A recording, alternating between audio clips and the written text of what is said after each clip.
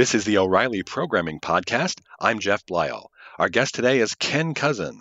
Ken is an author, consultant, and trainer specializing in Spring, Groovy, Grails, Java, and Hibernate. He's the instructor for 3 live online training courses that are being offered in September and October on Safari, O'Reilly's technology and business learning platform. They are Getting Started with Spring and Spring Boot, Functional Programming in Java 8, and Groovy Programming for Java Developers. You can find out the dates as well as a lot more information on these courses by going to safaribooksonline.com. Ken's latest book, Modern Java Recipes, Simple Solutions to Difficult Problems in Java 8 and 9, has just been published by O'Reilly, and he is also the presenter of a number of videos, including a series of videos on Grails 3. We'll talk with Ken about the functional programming-related changes in Java 8, what's coming up in the release of Java 9 later this month, and about happenings in Groovy, Grails, Gradle, and Spring Boot. Enjoy the show.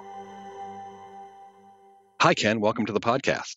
Oh, good morning. How are you? Good. Well, let's start by talking about Java. You'll be presenting the live online training on functional programming in Java 8, both in September and October. And you've got the brand new book, Modern Java Recipes, which has just been published. So in Java 8, Project Lambda and the introduction of functional programming concepts was a pretty drastic change, to say the least. Is it accurate to say it was the biggest change in the history of the language? It certainly feels like it. I mean, the basic idioms of how you go about writing code have changed. When Java had the syntactic sugar added in Java 1.5, that felt like a big change, but that's nothing compared to the new style and new structure that is recommended in Java 8 and 9, of course. I mean, Java 8's been out for a few years now, but the adoption, while it's been fairly widespread, has very much been along the lines of, I think I'll just install the latest JDK and I'll let it backward compatibly compile all my code.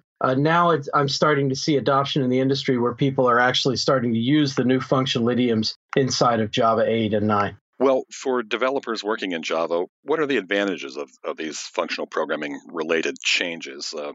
Why don't we start with Lambda expressions? Well, the idea behind lambdas is that now you can basically treat a method as though it was a first-class object. It feels like you are wrapping a method inside an object and therefore passing it around as an argument or assigning it to a local variable or using it as a return type from another method. And this gives you access to all the normal functional programming idioms. Functional programming in general also favors things like immutability. And while Java's always had a bit of trouble with creating classes that produce only immutable objects, the approach is a good one. And this especially becomes helpful when you're doing anything involving concurrency. So personally, I think the biggest motivator for a lot of this stuff is the move to concurrent applications. The fact that you could now use a stream for your coding, and once the stream programming is working, immediately switch to a parallel stream, and you could experiment with concurrency. Now, that's an optimization. Just because you go to something that's parallel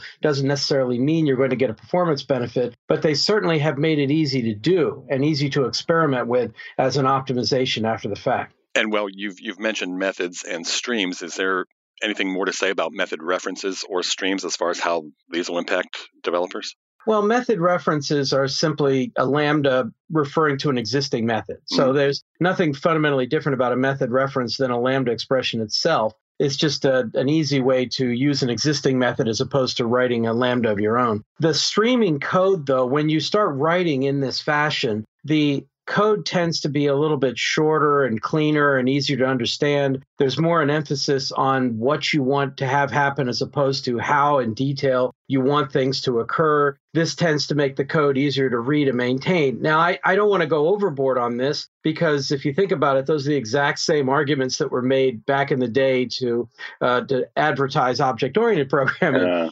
But in this case, it really does seem to help. Once you get the feel for the functional idioms, it does tend to be very intuitive and very straightforward. Okay, Ken, I was also going to ask you about generics, but before going there, is there anything else that we should highlight regarding the functional programming? Well, it's functional in the sense that you've got the streams and the lambdas and method references. I would say, however, that in addition to that, there have been many, many additions to the Java 8 API itself. So Java 8 and 9, of course, isn't simply the functional programming additions. There's also the addition of the java.time package for all of the JOTA time changes and the completable futures, which make it much easier to coordinate asynchronous programming mechanisms, and many, many, many other additions to the library itself. So there's a lot involved. And I thought that when we initially planned out the book, I thought it was going to be something relatively small and self-contained and easy. And of course, it just kept growing and growing as we kept encountering things that we thought,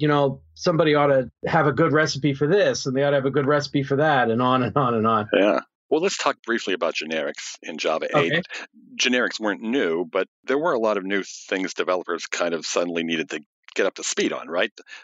What do most developers get wrong about generics?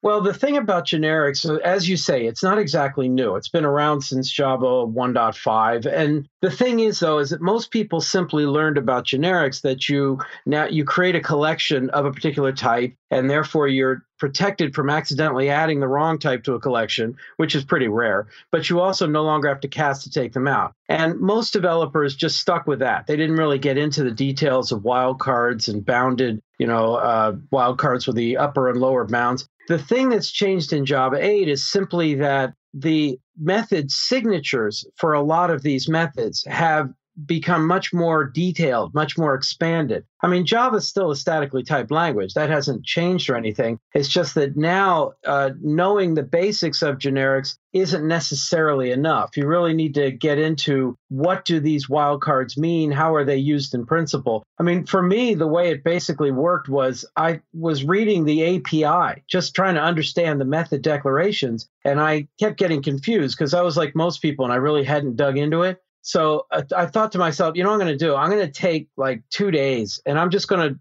dig through the tutorial information on generics and really understand this stuff. And a week and a half later, I'm still like going, am I sure I really have this right? So eventually I figured the thing that would make life easier is I wound up putting an appendix in the book just on what I learned about Java 8 generics. And again, the primary focus is really on how to understand the API so that you know what you're going to get and how you're going to get it. Well, let's do a little more looking ahead to Java 9. Sure. Scheduled to be released on September 21st, just about 4 weeks after we're recording this podcast. Let's talk about some of the new additions that are coming with Java 9. The most controversial is Project Jigsaw, the Java platform module system, which introduces modularization into the language. And the controversy surrounding that has been the cause of Java 9 being delayed. What's your take on this whole issue and how it will impact developers, either positively or negatively, in your opinion? Well, there are a couple aspects to it. One is that they've modularized the JVM itself, the JDK, I should say. The library itself has been modularized, and we will need to accommodate that. So that is going to be significant. Whether people will have to adopt modularity on their own code or not is something that they can make a decision on later. They don't have to decide right away. They don't have to modularize their own code at all, frankly. The difficulty is going to be that all the libraries that are out there that don't yet support modularity are going to have to be supported in some way in the Jigsaw project. Now, right now, they have things like unnamed modules and automatic modules, and that's where all the controversy comes from. If you are dealing with code that's already been modularized and you want to know the prescriptions on how to modularize your own code, it may get a little involved, but actually the process is relatively clear and straightforward. That's not really the problem. The problem is what about all the libraries that you are hoping to use that have not yet been modularized? And that's where most of the controversy came from. And personally, I think that's where a lot of the lag is going to show up in adoption rates. Yeah. It'll be very interesting to see whether people decide to adopt this stuff right away or not. And for that, I'm keeping an eye, as usual, on the open source projects. The Spring framework is due to release Spring 5 in late September, I believe, and they have been planning for modularity for quite some time. They delayed some of their changes when Java 9 was delayed again. By the way, the modularity stuff goes back many, many years. The first Jigsaw spec I saw was back in 2007, believe it or not. Wow. It's been 10 years on this. Right. And they finally have enforced it and made it a part of the language. But again, what the interesting part will be is whether the adoption happens. The biggest issue that will affect the open source world and your own code is that public and private no longer really mean what they sound like they mean. Private means private for real now. You can't even use reflection to access something unless you're in the same module as that particular package. And public also no longer means public, because unless a particular package is exported, you still can't see it. And this has widespread ramifications, especially for library developers. And that's what's impacting a lot of the alternative languages and the other projects like Spring and Hibernate and so on. And the modularity issue has kind of overshadowed maybe some of the other features coming in Java 9. One is adding private methods to interfaces. What about that one? That one it's an edge case. It's kind of funny how they added that. But the basic idea was simply that in Java 8, they allowed you to put static and default methods in interfaces. So now you have methods that have an implementation, and they've really blurred the distinction between an abstract class and an interface. In Java 9, they decided to add private methods, which is really funny. I mean, that's a method that even if your class implements the interface, the instances of the class can't invoke. I mean, it's private.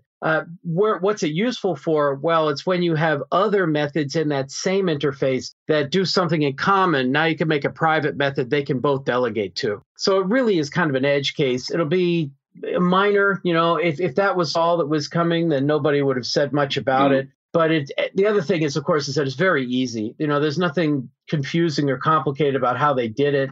So I think that one will be fine.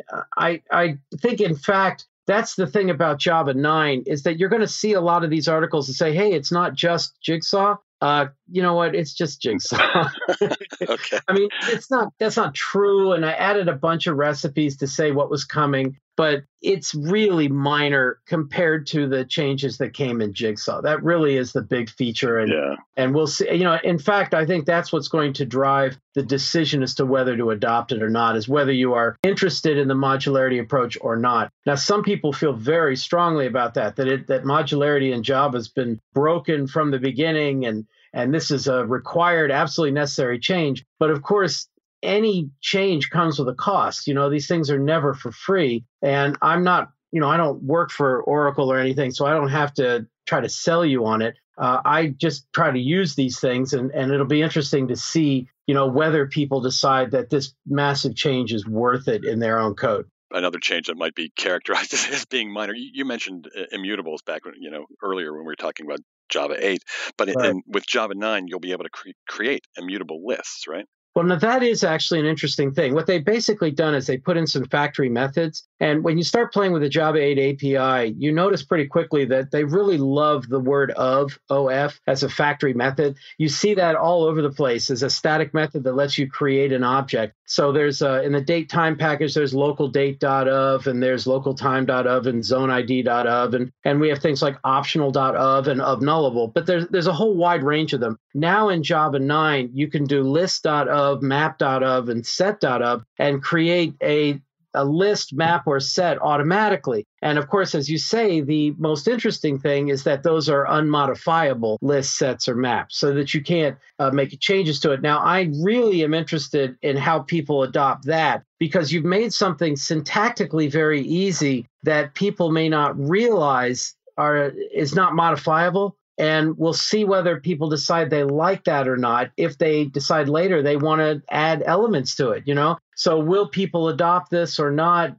Depends on, I think the convenience means that people will certainly experiment with it. They'll certainly use that. And then the first time they try to modify it, try to add an element or something, and they can't, they're going to go, wait a minute, what's going on here? And then we'll see if they decide to use it long term or not. Well, Ken, let's move away from Java and talk about Groovy for a few minutes. You'll be teaching the course Groovy Programming for Java Developers in October. Why is writing with Groovy easier than writing with Java? Can you maybe walk us through an example of this? Well, I got to admit, Groovy's kind of been my first love. That was the language that I really fell in love with back around, 2007, 2008 timeframe. And I spent a lot of time in the Groovy language and in the Groovy ecosystem, working with the Grails framework, Grails 2 and 3, and working with Gradle as the build tool and Spock as a testing framework and all of these things. Groovy, of course, speaking of lambdas, has had closures all along. It's had that from the beginning.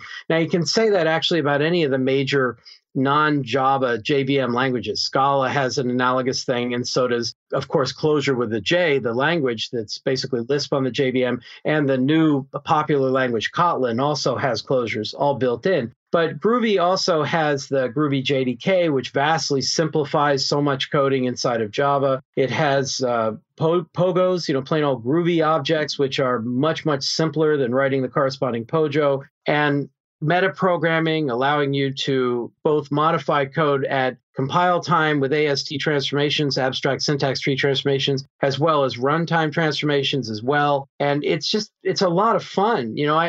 Anything I write in Java, I can write in probably about a quarter as many lines of Groovy or less, and it'll be cleaner and easier to read and understand.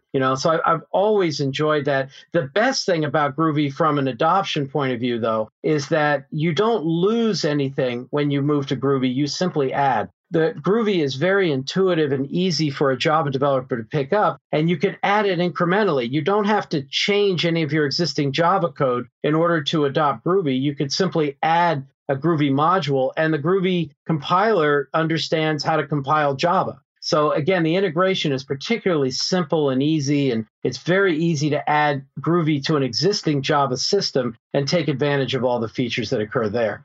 We should also mention that you're the co-host of the Groovy podcast, and we'll share a link to that. Oh, thank you. What are some of the latest things that you've been discussing on that podcast? Well, one of the things that's going on right now, of course, is the move from Groovy 2. They're planning a move to Groovy 3. Now, this is not really going to change your idioms or how you use the language. What it will do, however, is that it will allow all the Java 8 syntax to be adopted. So Groovy has had closures and things that correspond to method references for years, but they're not the same syntax as Java. And one of the things Groovy's always prided itself on is being able to take virtually any Java class, rename it .groovy, and have it compile without a problem. This changed with the new syntax elements inside of Java 8. And in the Groovy 3 release, which is due later this year, that will all be supported directly in Groovy. Now, I actually did a talk a year ago at Java 1 on Groovy and Java 8 and how easy it is to mix the two and delegate to streams when it becomes helpful and use AST transformations where that's useful. So it's not like they weren't able to work together before. It's just now the syntax will be cleaner and more helpful. Now, while Groovy is an open source project now, it's part of the Apache Software Foundation. It's the other projects where a lot of the innovation is going on. Gradle especially has improved by leaps and bounds. Well, let's spend a minute on Gradle. What's new there? Well, the core team at Gradle Incorporated has been really focused on performance over the past 2 years. So whereas the idea of Gradle has always been a popular one, the ability of getting away from the XML declarations and configuration mechanisms, being able to write your configuration in a language that supports, for crying out loud, just if statements and loops, make that easier. Well, now the speed improvements have just been stellar. And that's partly with a cache that they now have, a build cache. They also have compile time avoidance, the ability to avoid tasks that are no longer needed or don't need to be re-executed, for example. The difference in speed between Gradle and Maven these days can be as much as 10 to 100 times faster in terms of Gradle. They have a nice comparison right on Gradle.org, and they've got a whole bunch of new getting started guides. And the open source community adopted Gradle almost right away. The commercial world is rapidly picking up as well, with companies as big as, say, Netflix and LinkedIn and others doing hundreds of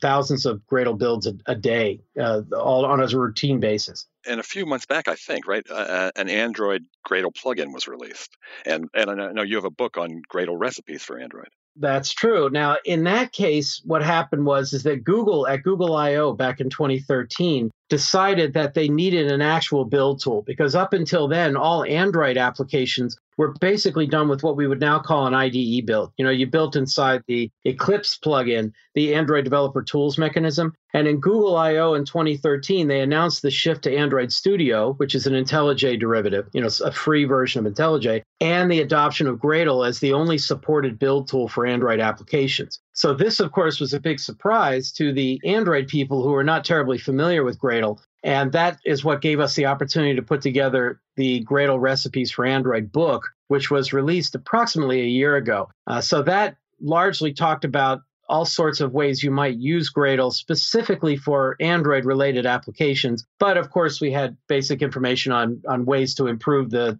performance and the customization and other mechanisms in Gradle itself. We also mentioned at the outset that you've done a series of video courses on Grails 3, and just about a month or so ago, there was the release of Grails 3.3. What are some of the new features that have come out with that release? Well, the thing about Grails, and this is the issue I think they're facing right now, is largely a branding one, is that people, when Grails first came out, it was considered a traditional Spring Hibernate type of Java web application framework. It was a framework for building those quickly and easily. And while that's a good thing, that really was very helpful at the time, these days, the move to microservices, the move to cloud-based providers and things like that has changed the motivation for a lot of development that used to be largely web application based. Well, the funny part is that Grails 3 adopted that very quickly. It's based on Spring Boot, which is definitely the most popular web-based framework in the Java ecosystem right now. And Grails 3 already uses that. It's built right on top. So anything that's using Spring Boot could adopt Grails 3 without too much trouble at all. And yet people haven't necessarily gotten that message. They don't quite realize that you can use everything you've learned from Spring Boot right in a Grails application now. And I'm hoping that will change over time, that as the word gets out that this isn't I guess I don't want to say your father's, your mother's, your father's, your ancestors', web framework, from before. It has all these extra capabilities now that will make it more popular again. I still find it a very powerful way. And if all you want is to build a RESTful web service, they have something called a profile where you just say -- profile REST API, and you get all the REST capabilities of Gorm and Grails and everything with all the Spring Boot capabilities like an executable jar and the testing mechanisms and the easy deployment into cloud providers and everything, without having to change anything, without any of the view layer stuff or any of the other problems. Plus, it's got all the JSON slurper and other natural mechanisms that come from the Groovy ecosystem as well. Well, and since you just mentioned Spring Boot, why don't we do a quick preview of your upcoming training course on getting started with Spring and Spring Boot.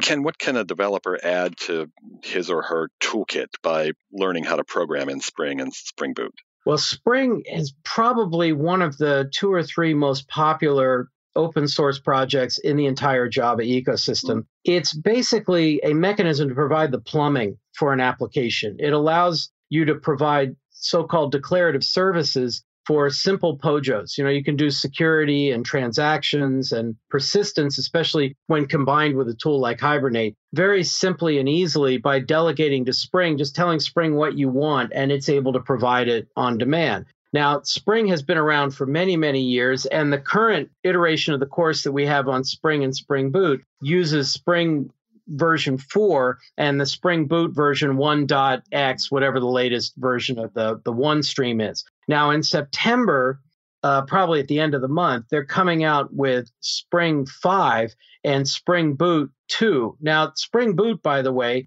doesn't really fundamentally change Spring. It's basically a way of rapidly developing an application given the capabilities you want in Spring, as well as providing some monitoring and other mechanisms under the hood. So you use Spring Boot to get started, but it's still basically a Spring app, just like it was before. And that's all pretty much the same as it was before. What Spring 5 and Spring Boot 2 is going to add, a couple things. First of all, that'll be the first version of Spring that requires you to use Java 8. So that they'll be able to support the lambdas and method references, all the stuff we talked about earlier. And they also are bringing in these so-called reactive streams. They have mechanisms in the Spring web framework to allow you to deal with the reactive stream specification and use implementations under the hood that use the Flux and Mono and all those other interfaces that are, in fact, supported in Java 9 as well. Well, Ken, I think we've covered a lot, and it's been great talking to you. If our listeners want to find out more about you or what you're working on, where should they go? Well, I have kind of a minimal website. I mean, it's out there. I just don't do much with it. That's the www.cousenit.com. It's KOUSENIT.com. So I say Cousin IT, but my wife says Cousin It, like the Addams Family. It was her idea. So that's there. I also I'm on Twitter at Ken Kousen, Ken, and then Kousen. So I don't tweet a lot, but I do retweet a fair amount, especially technical things and interesting things going on in the community as much as possible. So I'm on various other social media sites. I'm not very difficult to Google. I do have a fairly good presence there. I'm basically a one-person company, and I am spending a lot of time. My regular day job is I teach software development training classes. So the fact that I'm now spending as much time invested in Safari as possible is a good thing for me. I really enjoy the platform, and I'm taking advantage of it as much as possible, both as a user and also to teach there and have books there and videos and prepare some of those Orioles and everything as much as possible on Safari. Yeah, and pretty much, don't skip a day in September or October, or else you'll miss one of Ken's courses because you've got a ton of them coming up over the next couple of months. Well, Ken Kousen, it's been a pleasure speaking with you, and thank you very much for joining us. Oh, well, thank you very much. I appreciate it.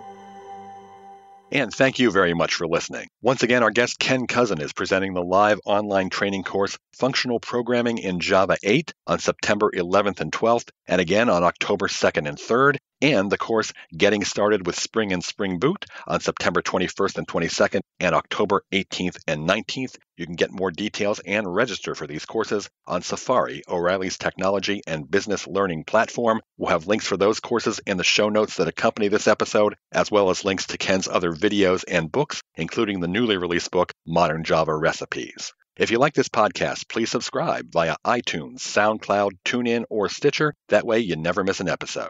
For the O'Reilly Programming Podcast, I'm Jeff Blyle.